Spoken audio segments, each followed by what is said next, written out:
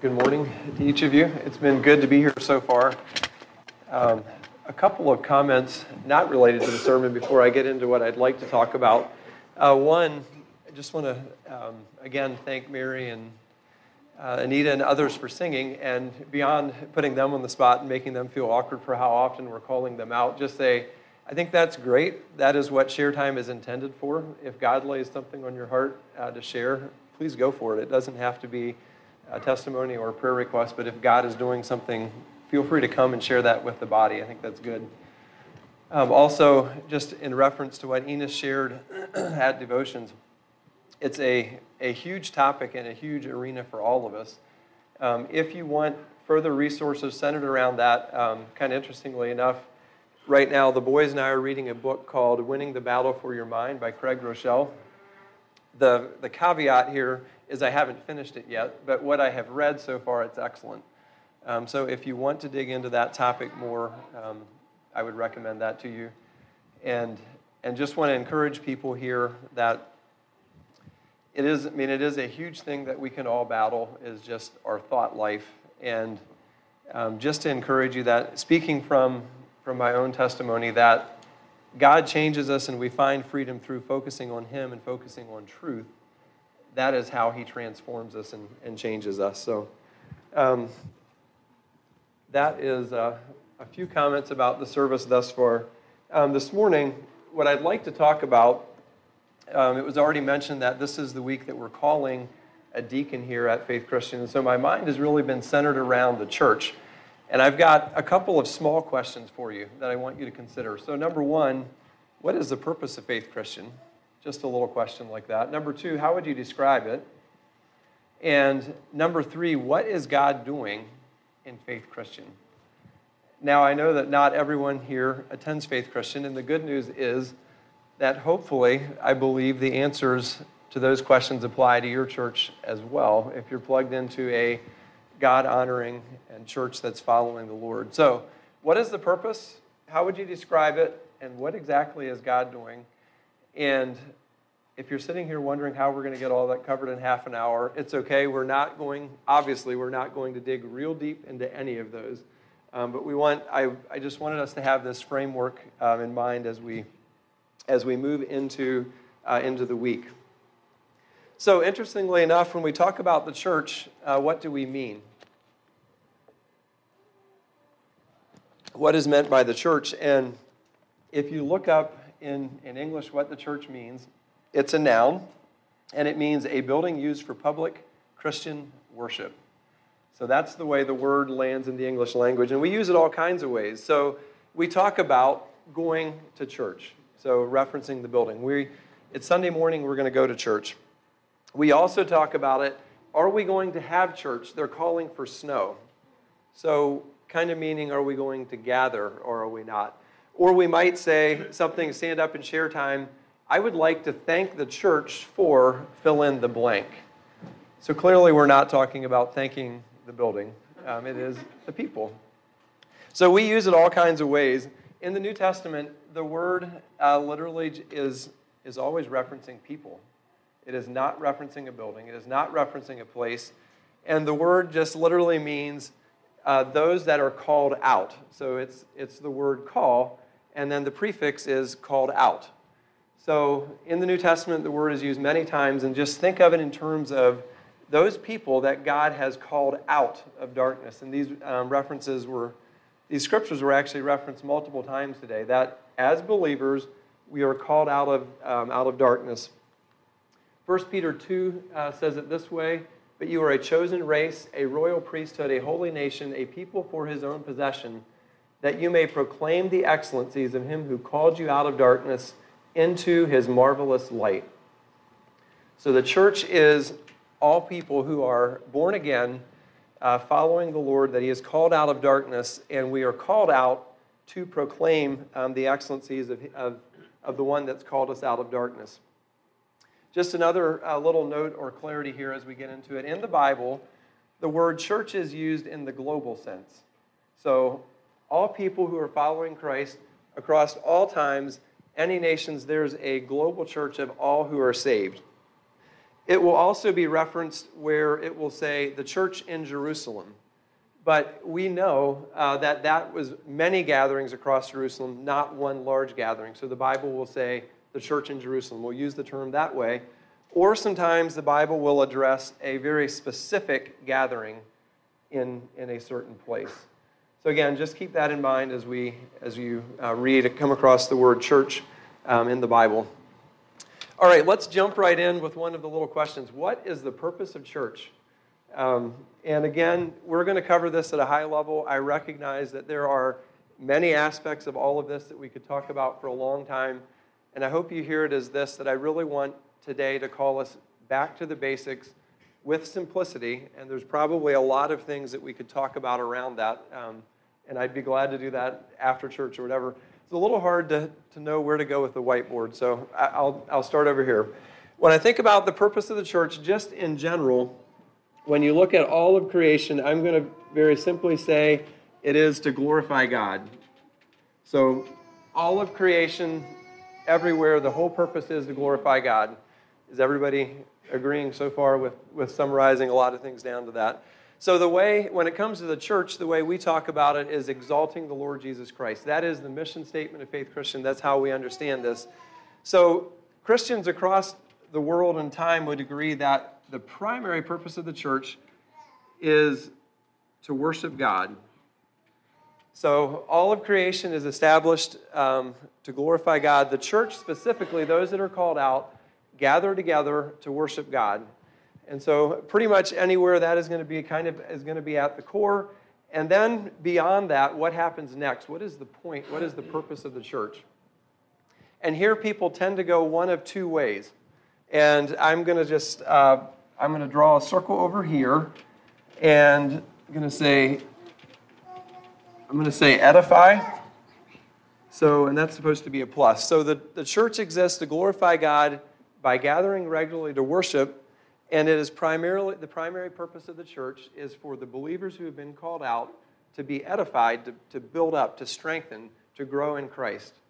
So that's one of the primary definitions. However, you will have other churches who will say that the primary point of the church is going to be, I'm going to say evangelize over here.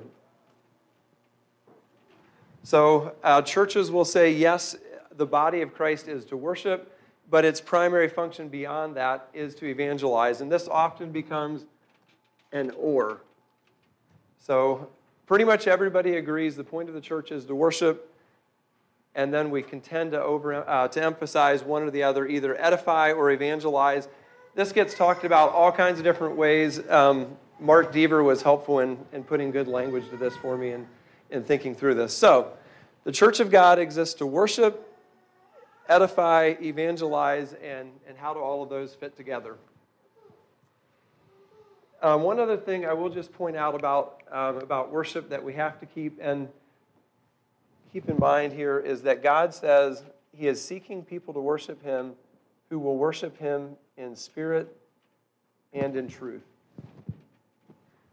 So God wants us to worship Him. There's the aspect of the Holy Spirit where He's brought us into His family. He's filled us with His Holy Spirit. There's a personal dynamic of we are called to worship God in spirit, but we're also called to worship God in truth, how He has revealed Himself in the Bible. The Bible has to say central to how we worship God. That has to inform and teach and guide everything that we do. So the church exists to glorify God through worshiping Him in spirit and truth.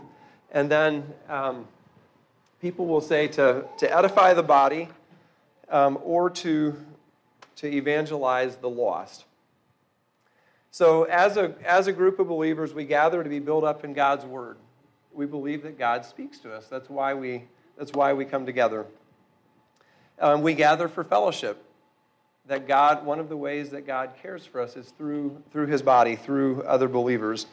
One of the things that's interesting is if you meet other believers, other Christians, and have you ever had that experience where you just know somebody is born again, even though you've hardly said anything, and you just know? Like there's an instant fellowship that happens when believers are together. And I was just thinking about very different situations where God has done this in my life. One of the times I was selling Dad's van, and this couple came out.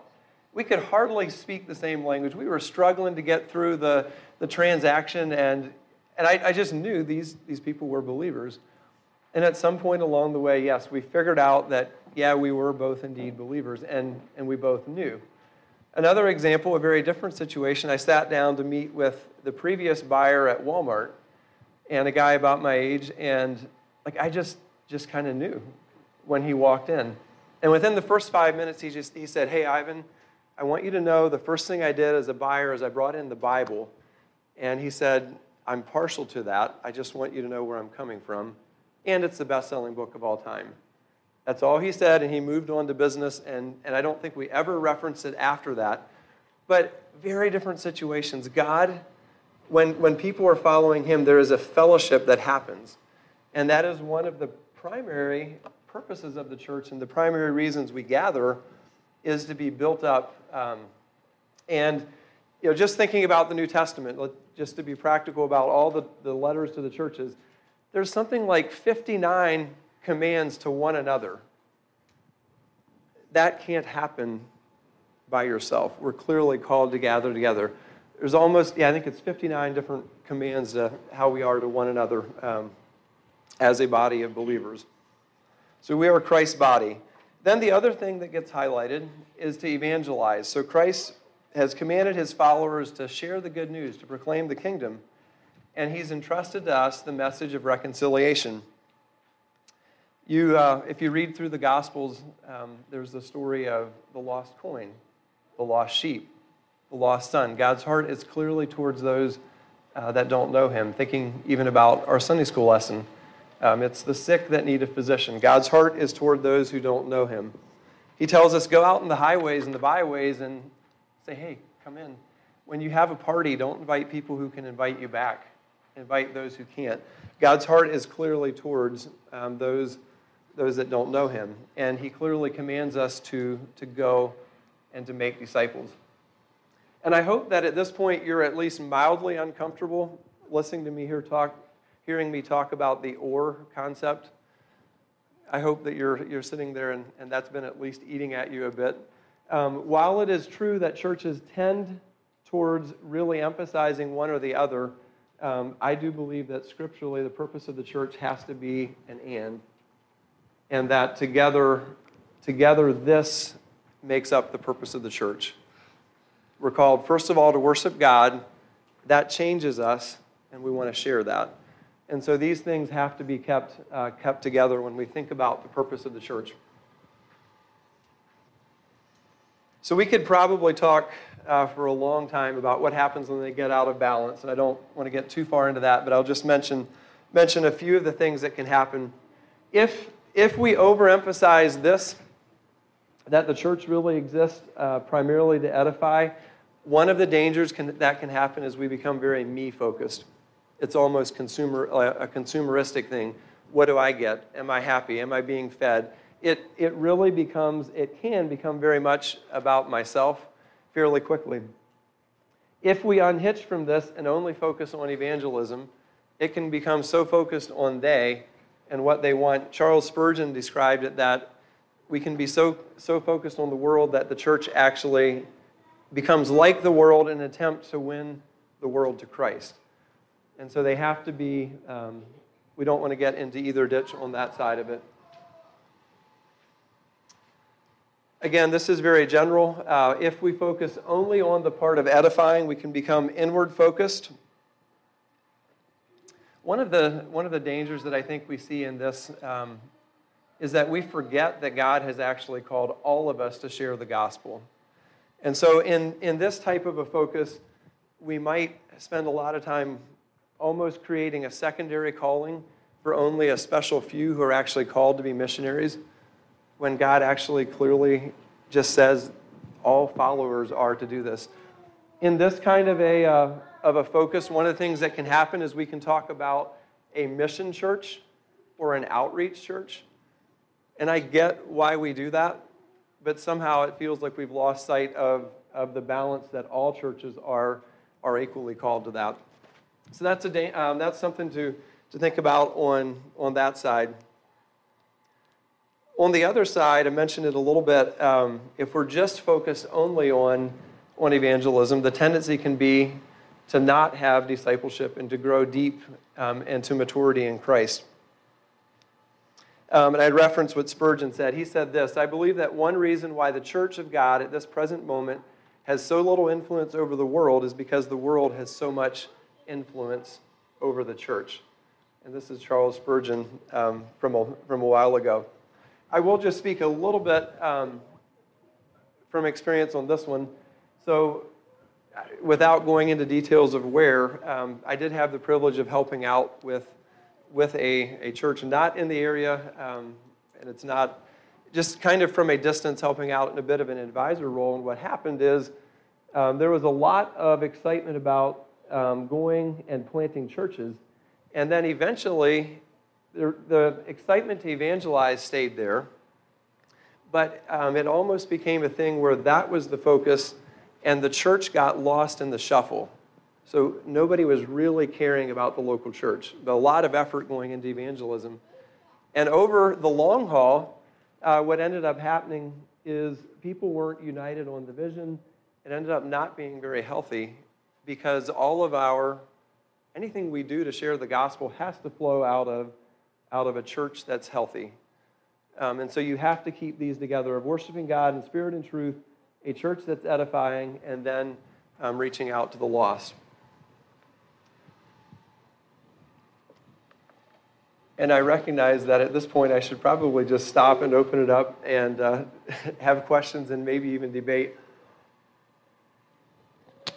But that is the purpose, and I understand I'm just trying to illustrate it. This isn't perfect. You could make the case that maybe there's an order here, that one has to come before the other, but I'm just submitting that if you look at the New Testament, these three elements have to be there for the church to be healthy and what God outlines for us. All right. The next part I will move through really fast. When we talk about the purpose of the church, the second question I ask you is, how would you describe it? And so I would like to just look at how God describes the church, because I think that helps us understand the purpose of the church. So we're going to look at a lot of Scripture, but I'm not going to read all of the Scripture. I'm just going to highlight the part that I'm drawing out, and I hope that's not distracting to you, but again, I'm not trying to proof text. I just want you to see where it's coming from. How does God talk about the church? And I'm going to highlight just 11 descriptions of the church when we think about what it actually is and what the purpose is. First one is out of Romans 12, and he says, "For as in one body we have many members, and the members do not all have the same function. So we, though many, are one body in Christ, and individually members one of another." So the church is the body of Christ. We're made up of individual members, and we're also members of each other. This is also referenced in Ephesians 1, verses 22 through 23. "And he put all things under his feet, and gave him his head over all things to the church, which is his body, the fullness of him who fills all in all." So again, the church is Christ's body. Jesus is the head. And I think sometimes, at least for me, and maybe if you're like me, we can lose sight of what Jesus is actually doing in local churches all around the world. If you catch the end of this, he's saying the church is his body, the fullness of him who fills all in all. So somehow the fullness of Christ lives in and through a local body of believers. So the church is the body of Christ. The second description comes out of 1 Corinthians 3. "Do you not know that you are God's temple and that God's Spirit dwells in you? If anyone destroys God's temple, God will destroy him. For God's temple is holy, and you are that temple." So this definitely applies individually for those of us that are born again. In this passage, the wording is plural. So God's people gathered together are God's temple. So this is the temple of God. I want to also highlight verse 9. At the top of this, he says, "For we are God's fellow workers. You are God's field, God's building." So we are God's building.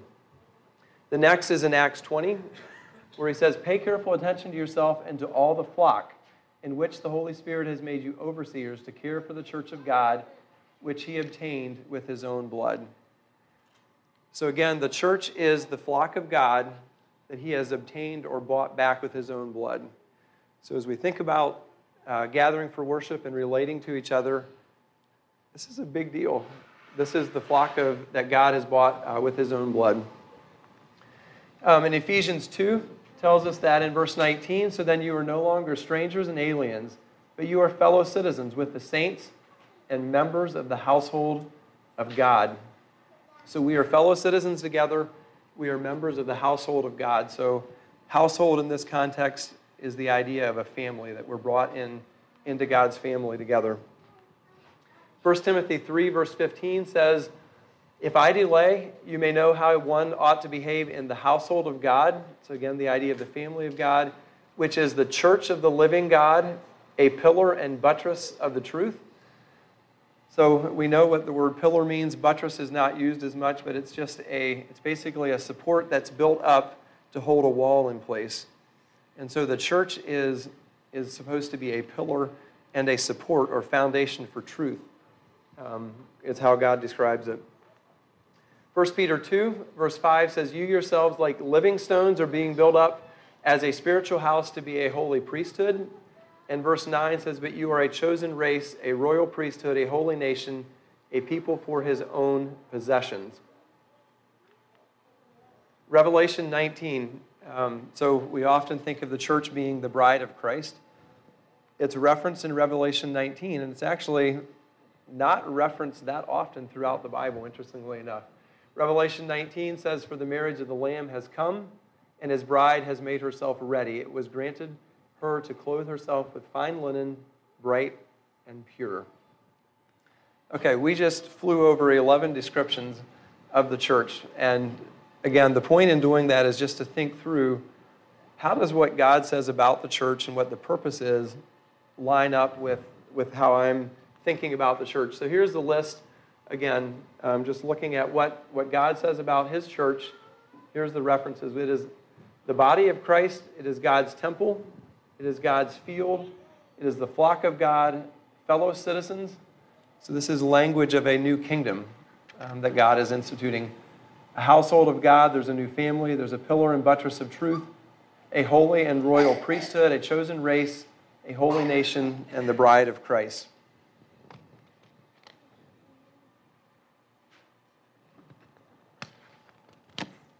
And there are probably more that I did not mention.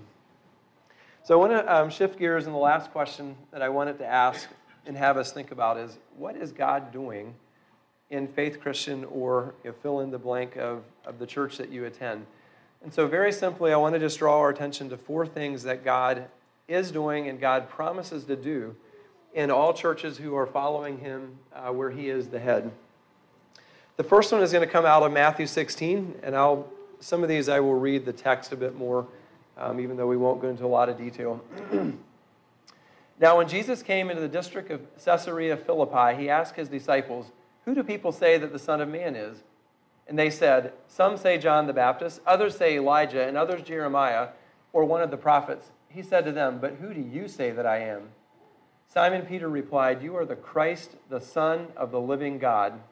And Jesus answered him, blessed are you, Simon Bar-Jonah, for flesh and blood has not revealed this to you, but my Father who is in heaven. And I tell you, you are Peter, and on this rock I will build my church, and the gates of hell shall not prevail against it. I will give you the keys of the kingdom of heaven, and whatever you bind on earth shall be bound in heaven, and whatever you loose on earth shall be loosed in heaven. So what is God doing in Faith Christian? The first thing I want us just to notice is that based on this confession of who God is, he's the Son of the living God, or Jesus is the Son of the living God, Jesus promises that I will build my church and the gates of hell will not prevail against it. So I just want us to notice that in this sentence, he says that I'm the one that's going to build. So in Faith Christian and in your church, God is the one that is building. I think it's also important for us to note that he is saying, I will build my church. So whether we're talking Faith Christian or any other church, the church really is Christ. He is the head. It's not our church at all. So Jesus will build his church. So he promises, and it's a statement, it's a promise that regardless of whatever time, whatever culture, whatever situation we're facing, Jesus will do this. And beyond that, he goes on to say, the gates of hell are not going to prevail against this happening, which is an amazing promise that God is going to build his church regardless. The gates of hell might be, we could talk about a lot of things it might mean. It could just mean death, and Jesus went in, conquered death, and he said that I rose again. I have the keys of death and of hell. One way to think about gates in the Bible times was it was where a city gathered to talk, and to, the city leaders gathered at the gates. And so it really is saying, regardless of what Satan or hell brings against the church, whatever the plan is, whatever the strategy is, Jesus' church will be victorious in it. And then authority is given to the church here. But again, this is all built on Peter's confession of who Jesus is. And let's be clear that is what Christ is building his church on. So the first thing that God is doing in his church is he is building. And the word used here, you're going to see this all throughout the rest of the New Testament. The word for building, I had to think of Joe. It really is referring to how you would build a house. It's a construction term. And that is the word that will be used in other New Testament passages, that God is building up and planning and constructing his church. So he is building. All right, what is the second thing that God is doing? And we're going to jump right in verse 20. But what is God doing in Faith Christian and in all local churches? Built on the foundation of the apostles and the prophets, Christ Jesus himself being the cornerstone, in whom the whole structure, being joined together, grows into a holy temple in the Lord, in whom you also are being built together into a dwelling place for God by the Spirit. So we've got the building metaphor here. So the picture is of the structures going up, and he says we are being joined together. And that word is interesting, and I'll talk a little bit about how it's used here and then in Colossians. The word, again, it's a construction term, and it's basically the idea of we're being framed together. So we're all many members, or all different parts. God brings us together in a way that you frame up a house. And then beyond that, in Colossians, where he talks about that, it's actually the idea of being knit together. So you've got all these different pieces of yarn or whatever that he is knitting and weaving together into one thing, into one piece. So God is saying that the whole structure is being joined, being knit together, it's being framed together, and then this thing is going to grow into a temple where the Lord lives. And then he goes, so this is happening globally, but he says in you, the same thing. You're being built up, same word as in Matthew 16. You're being built up together into a dwelling place by God. So somehow God comes and dwells in the local church. And he does. He promises that when we gather, even if it's 2 or 3 of us, that he is in the midst of us. So when we gather this morning, right now, anytime, God is actually with us, and there is some type of a joining process that's going on where he can dwell and where he can live. So the second thing that God is doing in Faith Christian is he's joining. And I don't know, do you ever use words that feel weak compared to what you want to say? This is one of those. It's more than that, but that's what I have at this point. All right, now what is the third thing that God is doing? This is one of my favorite passages about the church, but I have to confess that if I had to diagram it for you, I would not enjoy this process. It is packed and it is long. So I want to read through this and then just highlight a few things. And he gave the apostles, the prophets, the evangelists, the shepherds, and teachers to equip the saints for the work of the ministry, for building up the body of Christ, until we all attain to the unity of the faith and of the knowledge of the Son of God, to mature manhood, to the measure of the stature of the fullness of Christ, so that we may no longer be children, tossed to and fro by the waves and carried about by every wind of doctrine, by human cunning, by craftiness and deceitful schemes. Rather, speaking the truth in love, we are to grow up in every way into him who is the head, into Christ, from whom the whole body, joined and held together by every joint with which it is equipped, when each part is working properly, makes the body grow so that it builds itself up in love. So I just want to highlight, what is God doing? Again, what is God doing, and isolate that. So he's saying he's called different people to different roles, and what he is doing in that is equipping the saints. So I'm going to highlight that in orange, that God is promising in Faith Christian to equip the saints. And the word for equip, it actually has the idea of like furnishing fully or completely. So if you're moving into a house, Darren and Lou just moved into a house, I don't know where you would say that you're at in that process of furnishing your house and settling in. Darren said probably not all the way there when I asked him about it earlier this week. But the word here is, it has the picture of, it's just furnished fully and entirely. So in the church, God is equipping or fully furnishing the saints. And then he goes on to describe two things that all of us will do when we've been equipped by God. And it goes on, and this is highlighted in blue, and that is for the work of ministry. So God calls each of us to minister to people in one way or another. And all throughout the New Testament, that's a clear theme, that he gifts us for the work of the ministry. But then very interesting, it says the second thing is for the building up of the body of Christ. The exact same word that Jesus said he's going to do. So one of the primary ways that God builds a church is through gifting each of us with his grace, in turn to serve other people, and then the body grows up. So God is equipping the saints, and then the next part in blue is what they do, and then we're not going to get into this, but here's the result of that. And it talks about growing to maturity. So a lot of us probably had those charts when we were a kid of how tall we're growing and where we're at, and tracking where we're at on each spot. And then if you're parents, you have the best of intentions to do this every 3 months, and you look at the chart and it's probably been a year and a half, and anyway, you've got a chart of growth. And what struck me in reading this is that this is all happening for my good, so I can grow in Christ. But the measure, it's maturity, and then it's to the measure of the stature of the fullness of Christ. Wow. God is wanting us each to grow up into the full measure of who Jesus is. And he does that in the context of a local church. So that's the result.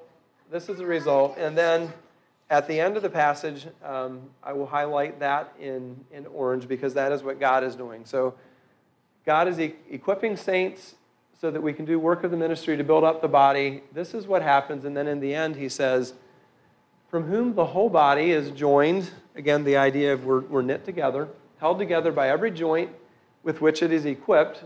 God is doing that.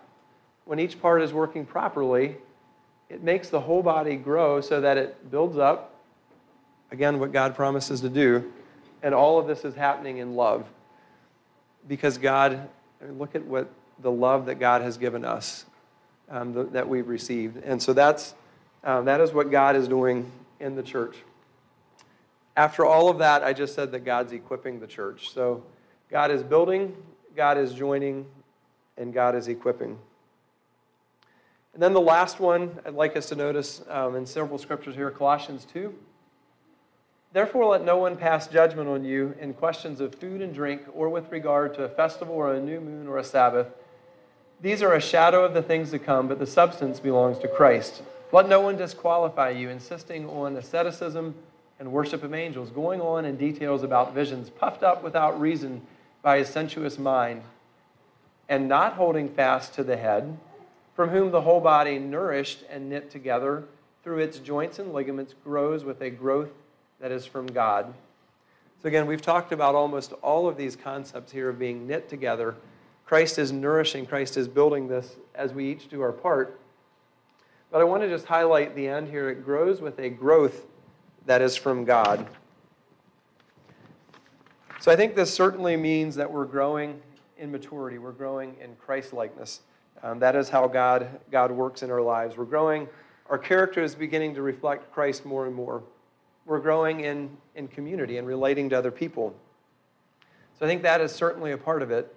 But I also think that God's intent for the church is for it to grow numerically in the sense of people who don't know the Lord coming to know the Lord. And I'm not advocating for each church to get bigger and bigger and bigger, but the gospel is meant to spread. And God does that in Scripture again and again, where people who don't know the Lord come to know Him, and either the body grows or new bodies start. I just want to point out a couple of verses about this, and actually interesting, this is Acts 6, and the passage right ahead of this is when they were calling 7 people, which is often where the concept of a deacon comes from. After that, the verse we said that is there says, "And the word of God continued to increase, and the number of the disciples multiplied greatly in Jerusalem, and a great many of the priests became obedient to the faith." So how does the word of God increase?